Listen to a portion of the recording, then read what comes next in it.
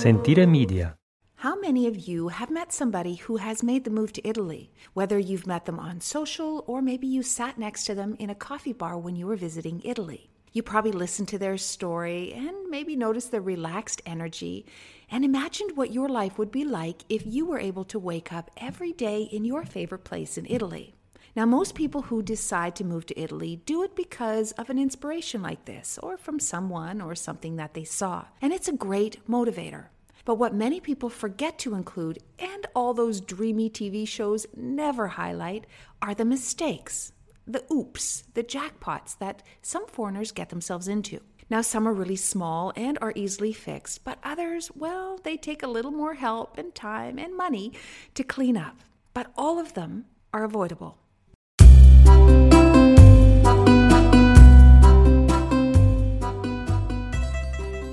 I'm Samantha Wilson, a West Coast city girl turned Italian-loving expat living her best life in beautiful Italy.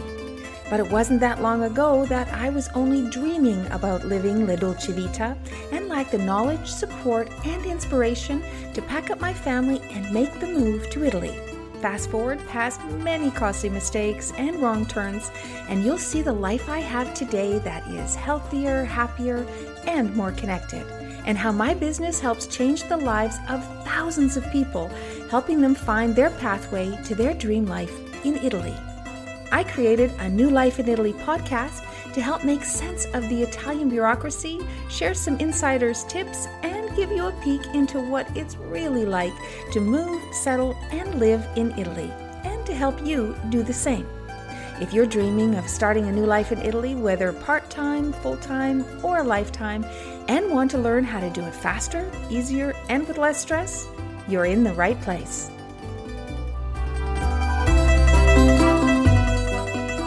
Well, hello everyone, Samantha here from beautiful Tuscany.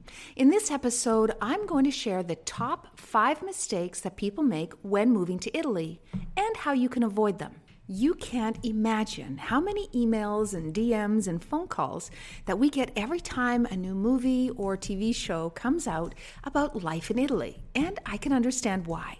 Because when you are awash with these images of crystal clear seas and blue skies and incredible food and all these kind of crazy local Italian characters, it's hard not to wish that you were here living this life. And how many of you have actually met somebody who has made the move, whether it's on social or maybe you sat next to them in a coffee bar when you were visiting Italy? You might have listened to their story and you noticed that their relaxed energy was pretty infectious. And then you start to imagine what your life would be like here living in Italy. Most people who decide to move to Italy do it because of this kind of an inspiration. And this is really a great motivator. But what many people forget to tell you, and what all these great TV shows never highlight, are all of those mistakes. And these are the jackpots that some foreigners get themselves into. Now, some are really small, and we can fix them pretty easily, but others have more serious consequences. It's my goal in this episode to make sure that you don't get yourself into one of these jackpots and instead choose an easier route to your new life in Italy. So let's dive into mistake number 1, not giving yourself enough time. Thinking that you can simply pack up and move across the world within a year is a tall order, and depending on the complexity of your life back home, can really set the ground for many missteps and a lot of mistakes. Some may be small, like just forgetting to reroute your mail, and others can be really big, like maybe not getting the right permissions or the visas that will allow you to move and stay in Italy. Now, I know that this can seem really hard to believe, but we have had more than a few desperate phone calls from foreigners that moved their entire lives to Italy without ever getting a visa or permission ahead of time, only to learn that when they're here, they were actually an overstay and they risked deportation. In reality, you need a very long runway to move to Italy. At minimum, you need 1 year, but for many people, the moving process, including the learning and the evaluation stages, will take more like 3 to 5 years. By allowing yourself this time to prepare, you will be more likely to make the right decisions and less likely to cut the corners. Mistake number 2 is a big one, and that is not fully understanding the financial impact of moving to Italy. If you're planning to move to Italy, you will need to factor in a lot of variables, and they can have a major impact on your lifestyle and your future happiness here. You will need to take the time to fully evaluate your budget and your expenses, and then balance this with how you want to live in Italy. Your budget has to be realistic and it has to be reliable. If your plan is to move to Italy and find a job, well, be prepared for a big uphill climb. And if you're not fluent in Italian, then the pickings are very slim and the pay incredibly low. But if you're moving to Italy as a retired person and living off your pension, it's easier to budget, but there are still some critical decisions that you need to make early on that can have a massive impact on your future income. Now, the first one is to always factor in currency fluctuation. This is your pension currency versus the euro. And this can make a big difference on your bottom line, especially for my Canadian, Australian, or South African friends out there. Your healthy pension that you had back home will suddenly be reduced by 30 to 40% or even more, depending on that currency influx. Now, the second thing that you need to consider is your residency location and how it can impact you for better or for worse and your tax liability in Italy. If you're receiving a pension and choose to live in a qualifying town or region in Italy, you can save a fortune on your taxes. However, if you're not well planned and you don't properly evaluate your financial position, especially the tax implications, before you move, you can find yourself giving a huge chunk of that hard-earned pension back to the Italian government. To avoid this, plan early and take the time, spend a little bit of money, and get a professional assessment and guidance from an Italian commercialista, which is an accountant, about your tax situation before you move. And this will cost you a little bit of money, maybe a few €100, but it will save you thousands in the end. We will be dedicating a future episode on Italian taxes to dive deeper into this subject, but for now, let's move on to mistake number 3. Shipping their furnishings, all their belongings, and even their car to Italy. Okay, I know you love your things and your car and all your stuff. I get it. Many of the things that you've collected for years, they mean something to you. They hold special memories. But to ship all of your belongings, including your vehicle, is not only expensive, but if it involves specific importing procedures, like in the case of your car, the hassle and the time and the expense will not be worth it. I really encourage you to think long and hard about all of the things that you have and ask yourself, do you really need them in your new life in Italy? Do you need all of it? Most people move to Italy to free themselves of these excesses, and practically speaking, probably many of your appliances and your electronics won't even work here. So you're just going to end up paying to move something that is just garbage. So instead, hold a garage sale or donate your things to someone else who can find value and use them. Start to purge now and bring what you absolutely can't live without, and then just buy the rest. You will find that you don't really need everything that you have to be happy in Italy. Mistake number 4 is kind of related to number 2, and that is choosing the wrong place to live. Okay, I know Italy is beautiful, and how can anywhere be the wrong place to live? Well, putting aside your ideal location in Italy, we will need to consider a few very important things when making the final decision, because one of them you cannot change and the other one is difficult to change.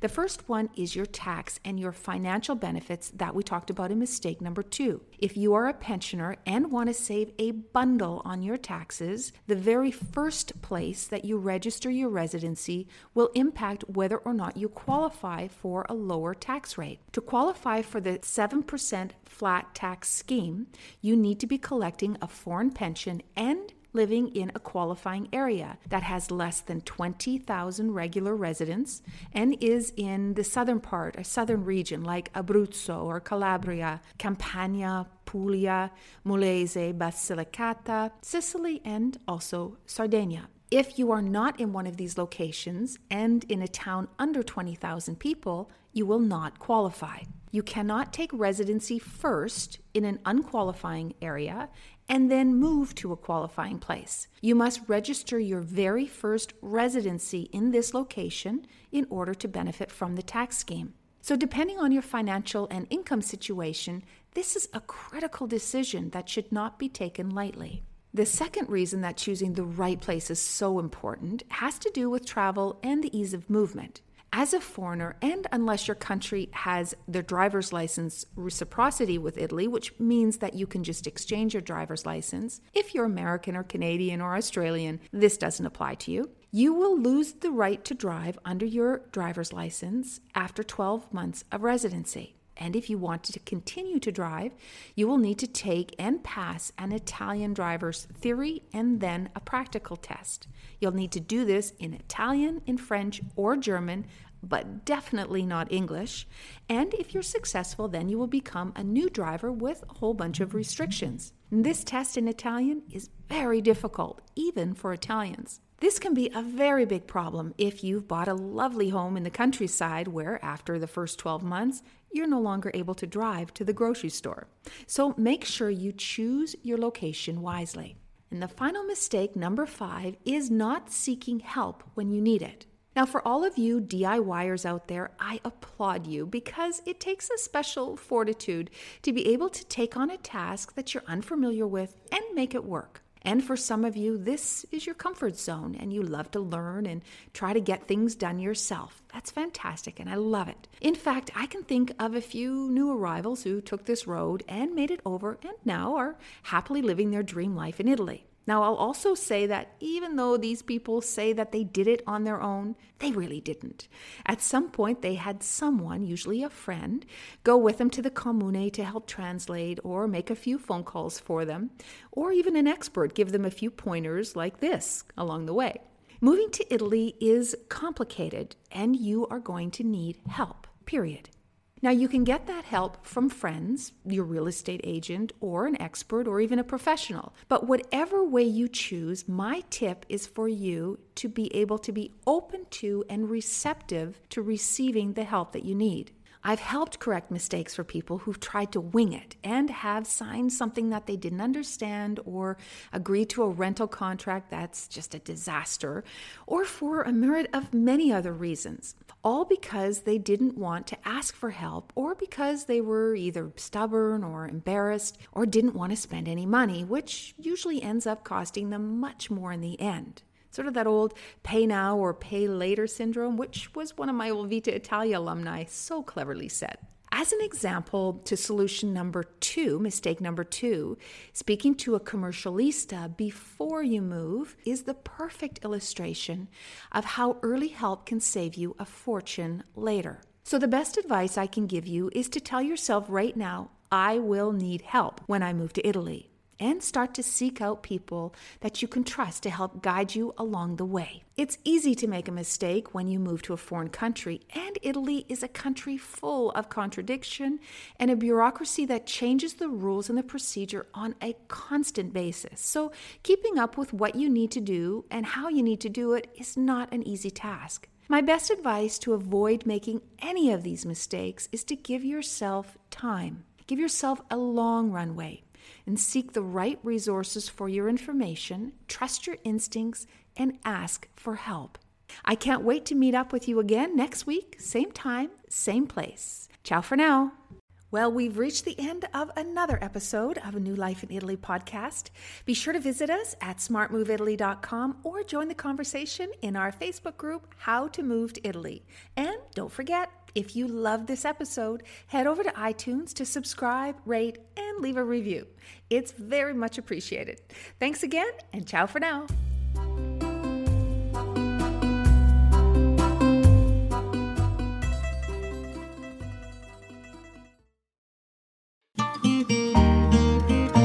Sentire Media.